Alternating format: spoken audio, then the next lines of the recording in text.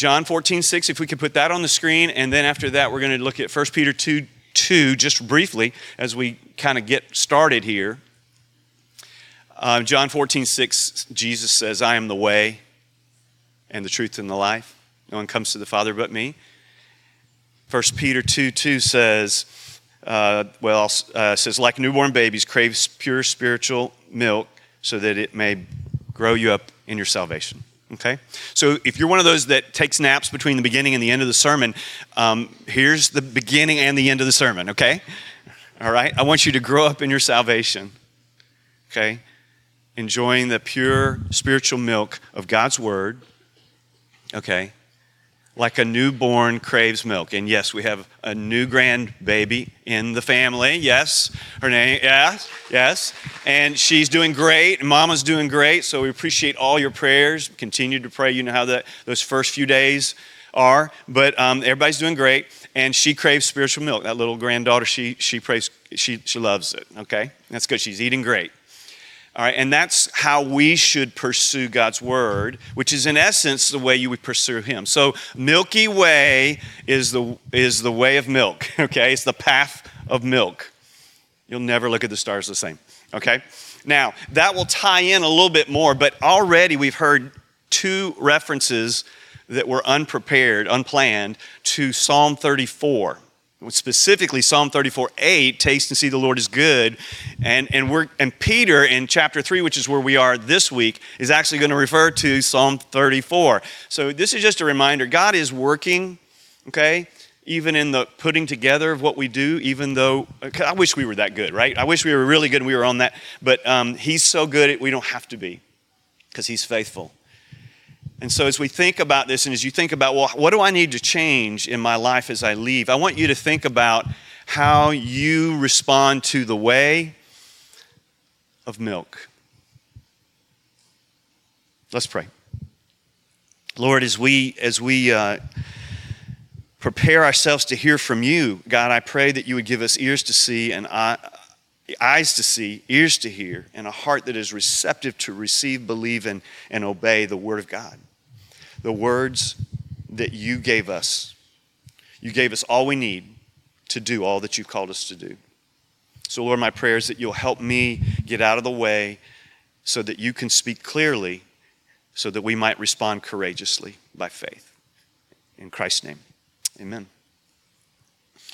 So if you haven't been around, we've been going through the book of 1 Peter, which is actually a letter written by Peter to Christians. And he wrote them to a specific group of Christians in a region that is today modern-day Turkey called Galatia. And he wrote to them because they were discouraged. Because they were living in a day and a time when Christians were persecuted, insulted, slandered, misunderstood, and I think I said persecuted already.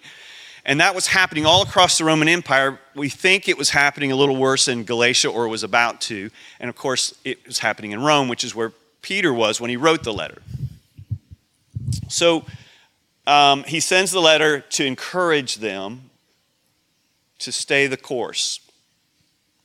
Because like you and I, when people insult us or slander us or call us out for things that aren't actually clear thinking, but it's what they think we think, we have a temptation to defend ourselves and maybe even to retaliate. So I started looking up the word retaliate, and I Googled it, and I've learned a couple of things about retaliate. First of all, a lot of people don't know what the word means, okay? It's actually a very common question asked online.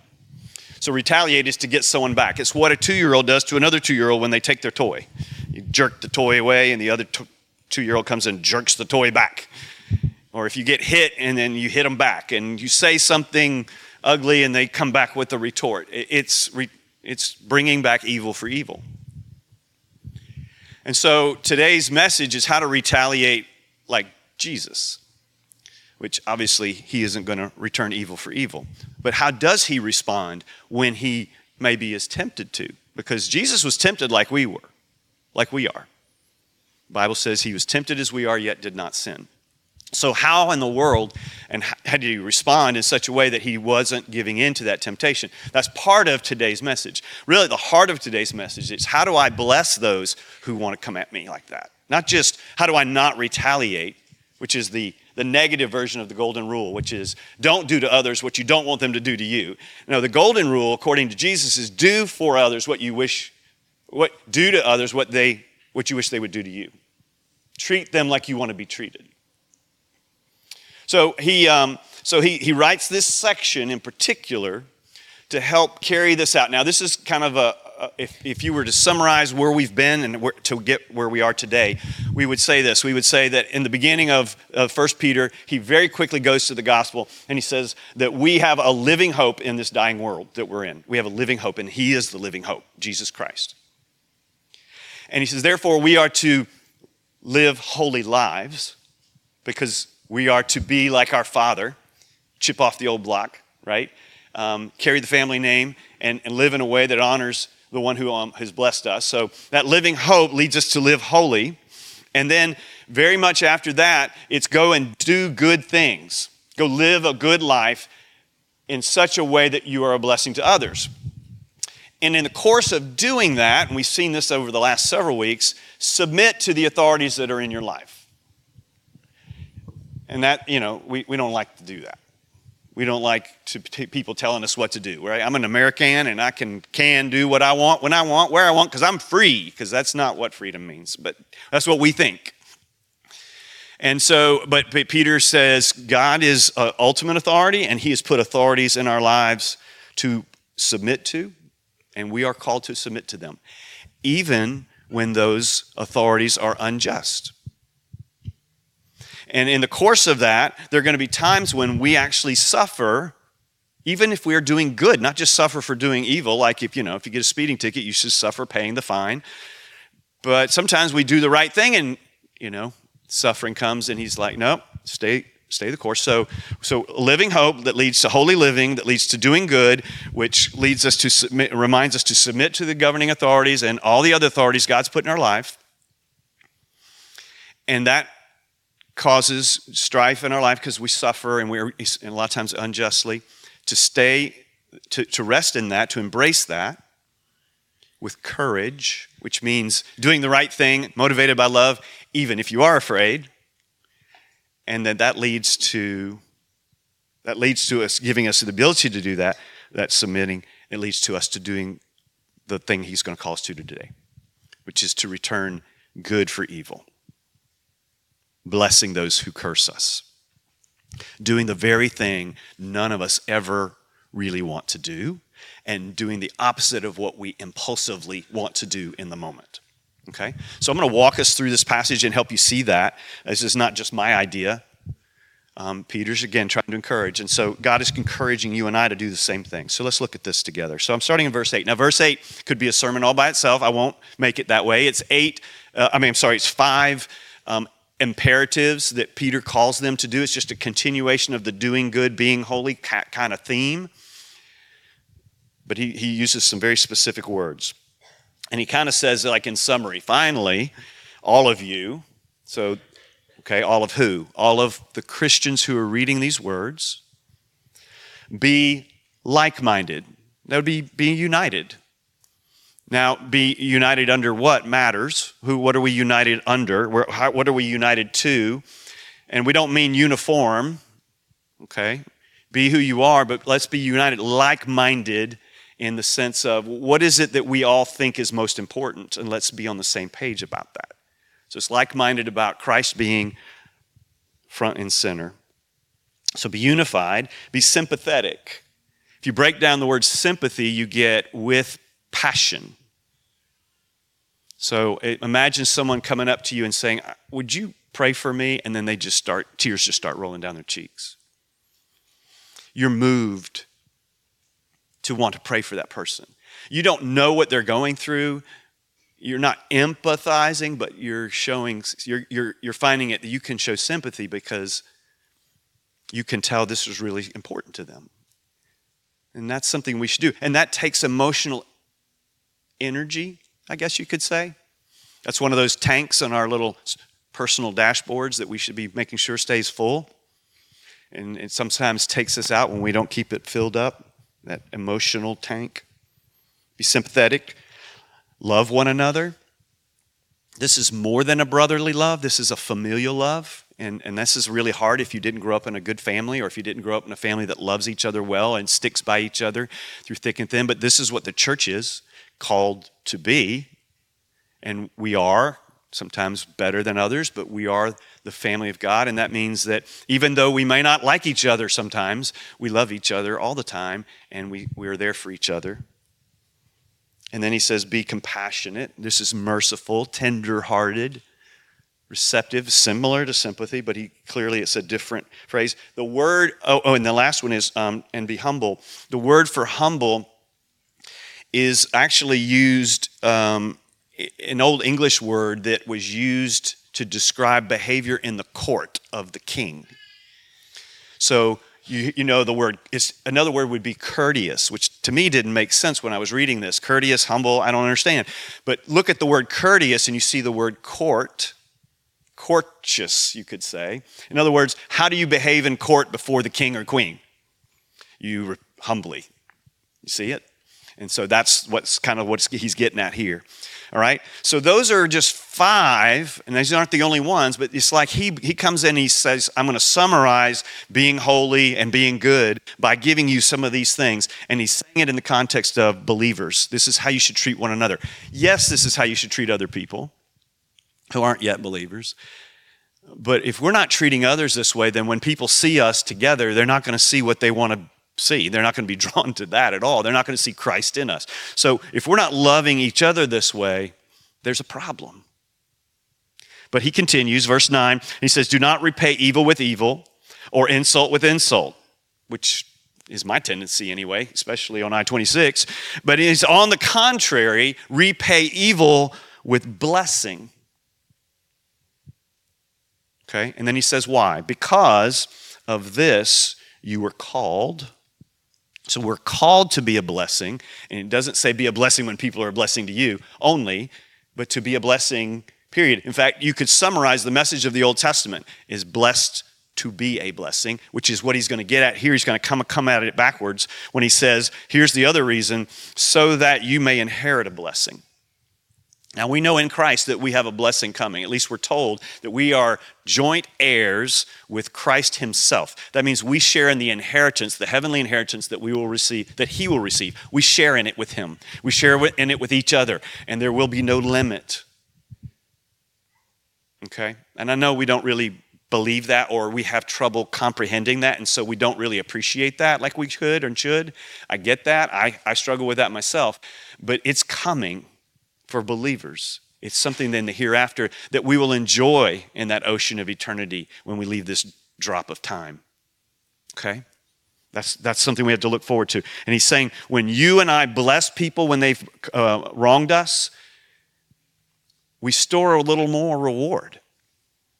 We bank a little reward there. And there's no risk of losing it, and the return is 100-fold. Okay? And sometimes we get blessed here and now also. It doesn't happen a lot, but sometimes when someone does something wrong to you and you come back with blessing, there are times when you actually get a reaction that you're surprised, pleasantly surprised. More often it's those who are outside watching, and they respond maybe even later to how you did that. Now we get into where Peter flips to Psalm 34. He uses some of the verses out of Psalm 34 when he starts in verse 10. For whoever would love life and see good days, and who wouldn't want to love life and see good days, right? Whoever would love life and see good days must keep their tongue from evil and their lips from deceitful speech. So now he's coming at with he just given us some positive things to do. Now he's giving us some negative things not to do. And that is, don't speak deceitfully, don't speak, don't speak from evil. And if you wanted more on this, you'd go to the book of James, and James has a lot to say about the tongue and the words that we say and how hard it is to tame, and yet how important what we say is. And so maybe another way of saying this is if you want to sin less, talk less. I'll say that again. If you want to sin less, talk less. That's why the Bible says be quick to listen, slow to speak. 2 ears, 1 mouth. There might be a little message there too. Verse 11, they must turn from evil and do good. Okay, this is a continuation of this idea, whoever would love life and see good days. They not only should watch what they say, but turn from evil and do good. So it's not just turn from evil and not do evil. Again, it's positive. It's turn from evil and do something good. Produce something valuable, productive, loving, gracious, kind, and all the other fruit of the Spirit. For the eyes of the Lord, and I don't want to miss this, they must seek peace and pursue it. Okay? Jesus did this almost exclusively throughout his ministry, seeking peace and pursuing it. Prince of Peace is one of his names in Isaiah. Peace, shalom. It's not just peace from conflict. It's peace at the core of who you are that says, I feel at peace in the midst of the storm, not just because there's no storm. And some of you know what I'm talking about because you're in storms right now. You feel it emotionally, mentally, you know it cognizantly, you are experiencing it circumstantially. Peace is possible in all circumstances. So I love to read stories of Christian pastors and lay people who've been arrested for their faith in places like China where the government will just lock you up for 10 years because you wouldn't stop preaching the gospel.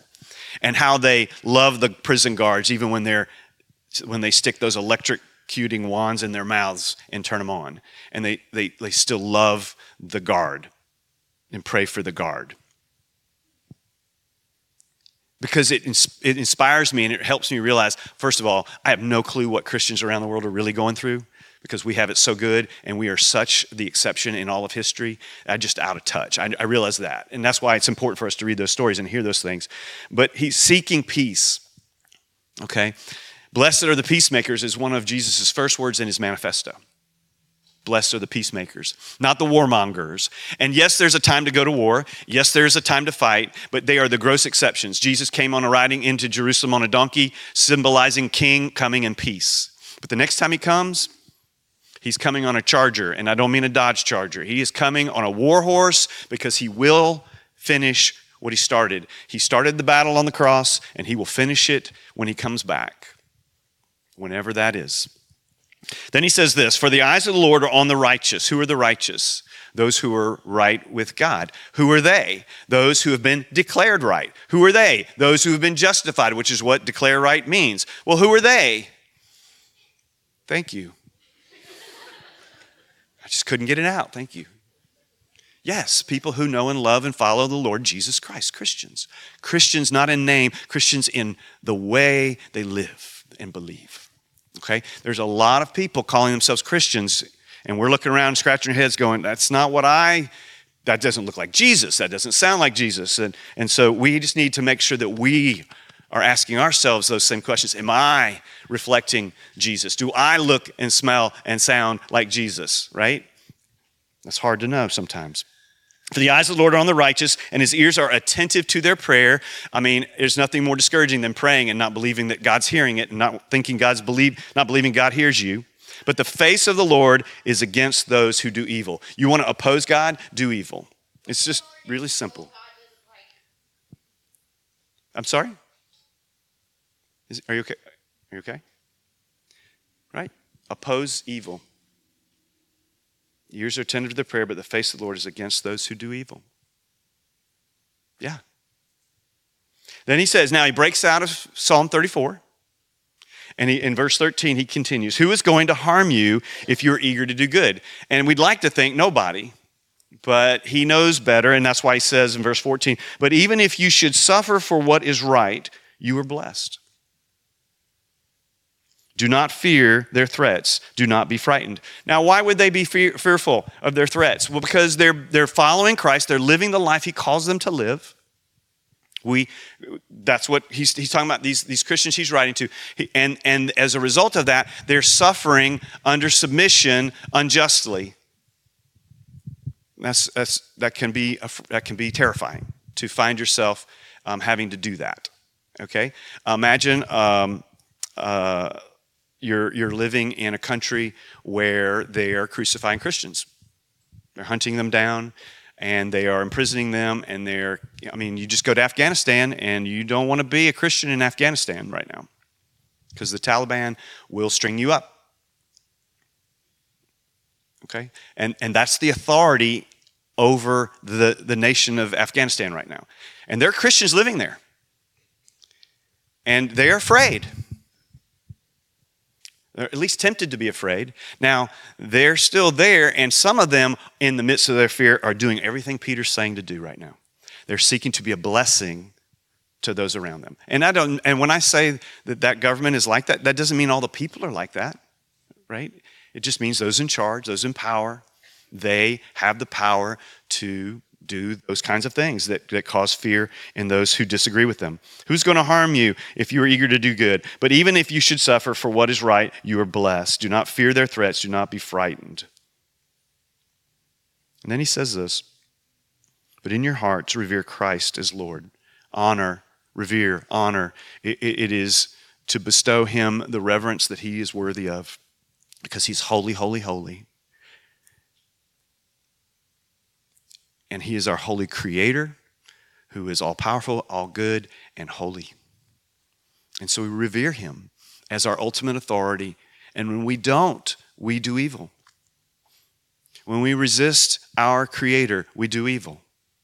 Okay? Because he's good. And to not be in step with good is to be out of step with good. And that is evil. Okay?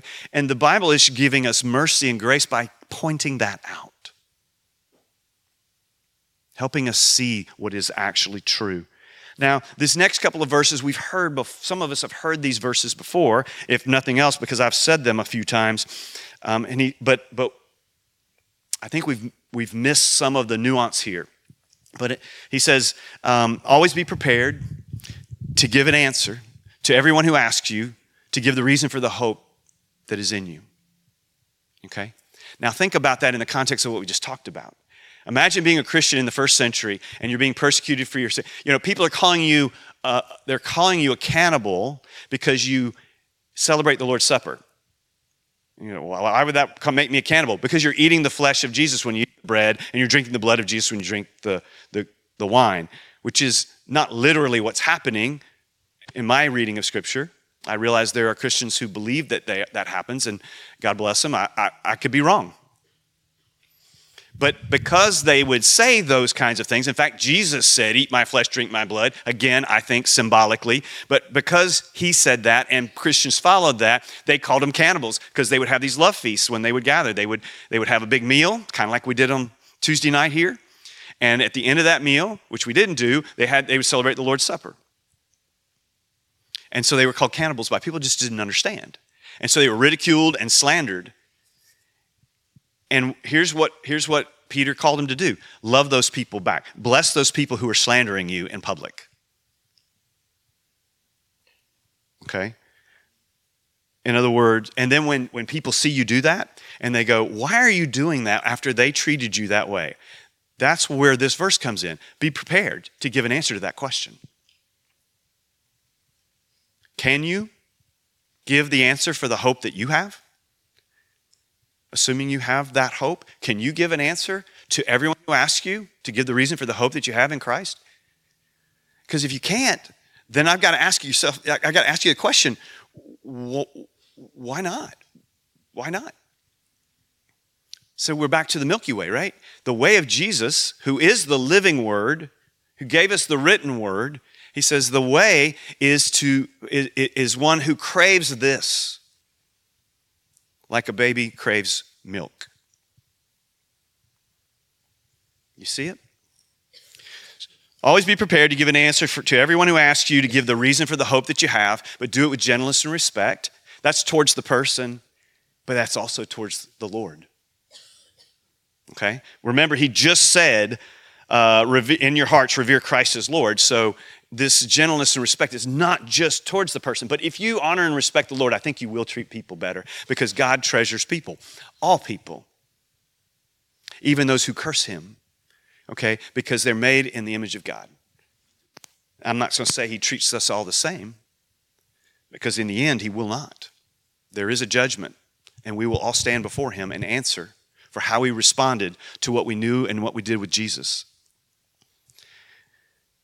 Verse 16, keeping a clear conscience so that those who speak maliciously against your good behavior in Christ may be ashamed of their slander.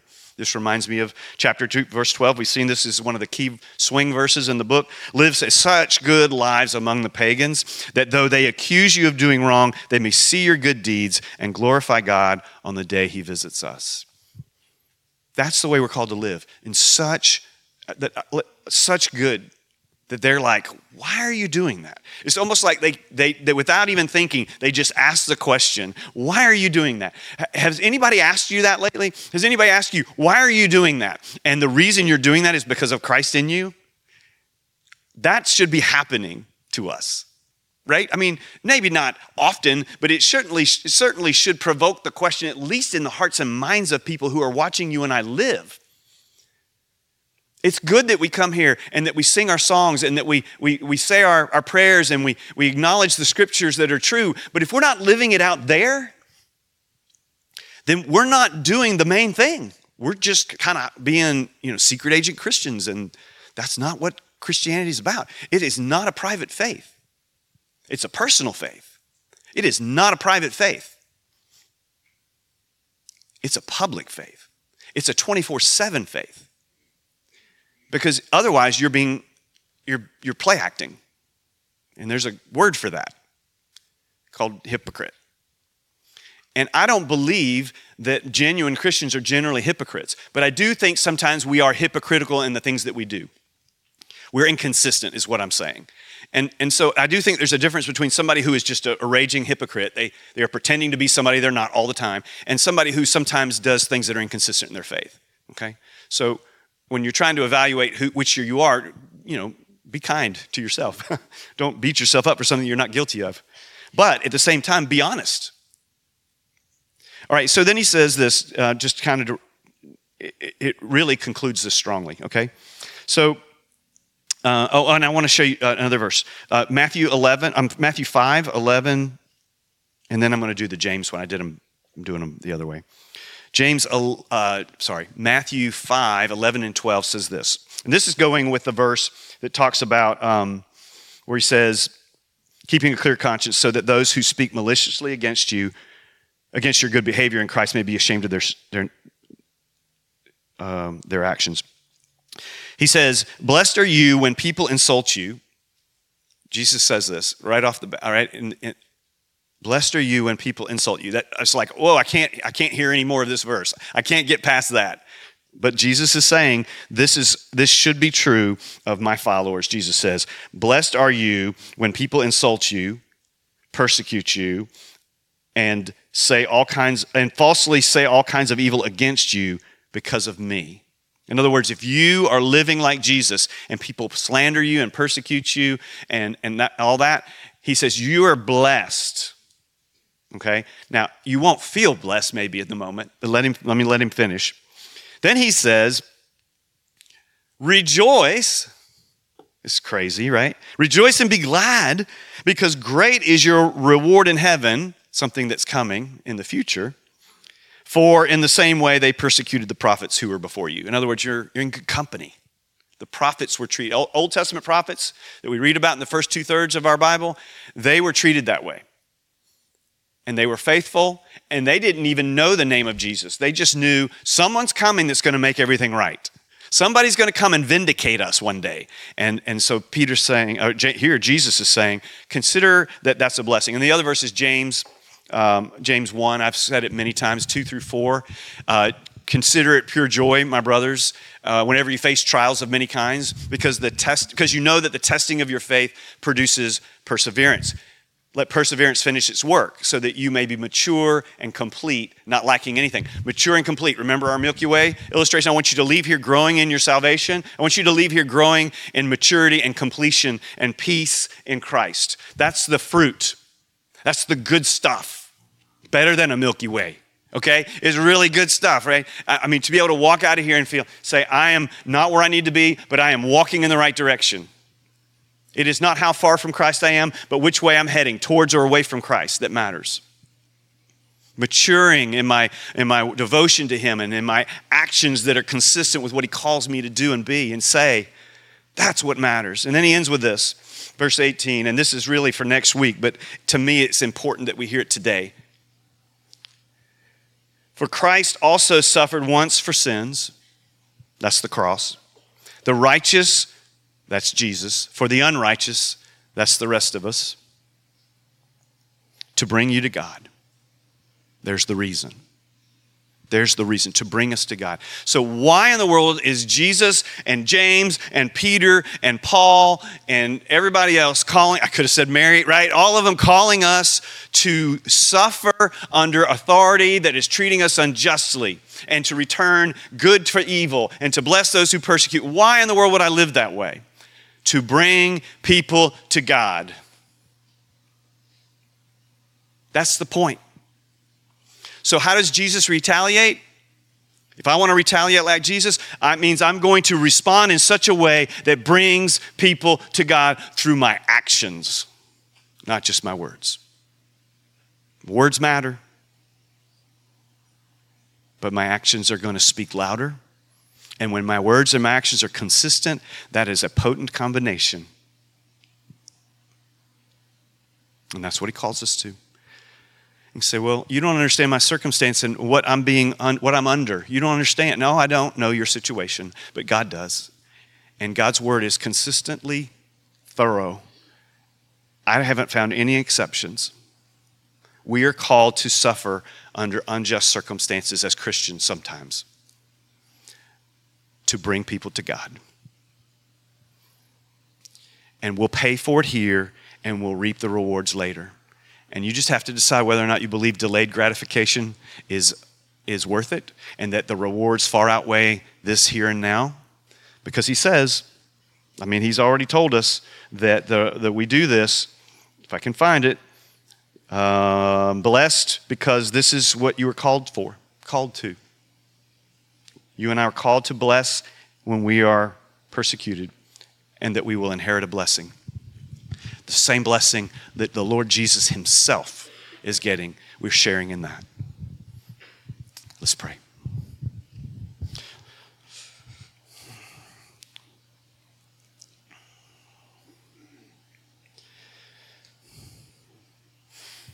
Thank you, Lord, for these words of clear direction. It's really hard for us to walk away today and not know what to do. But Lord, it is probably easy for us to ask the question, how do I do that?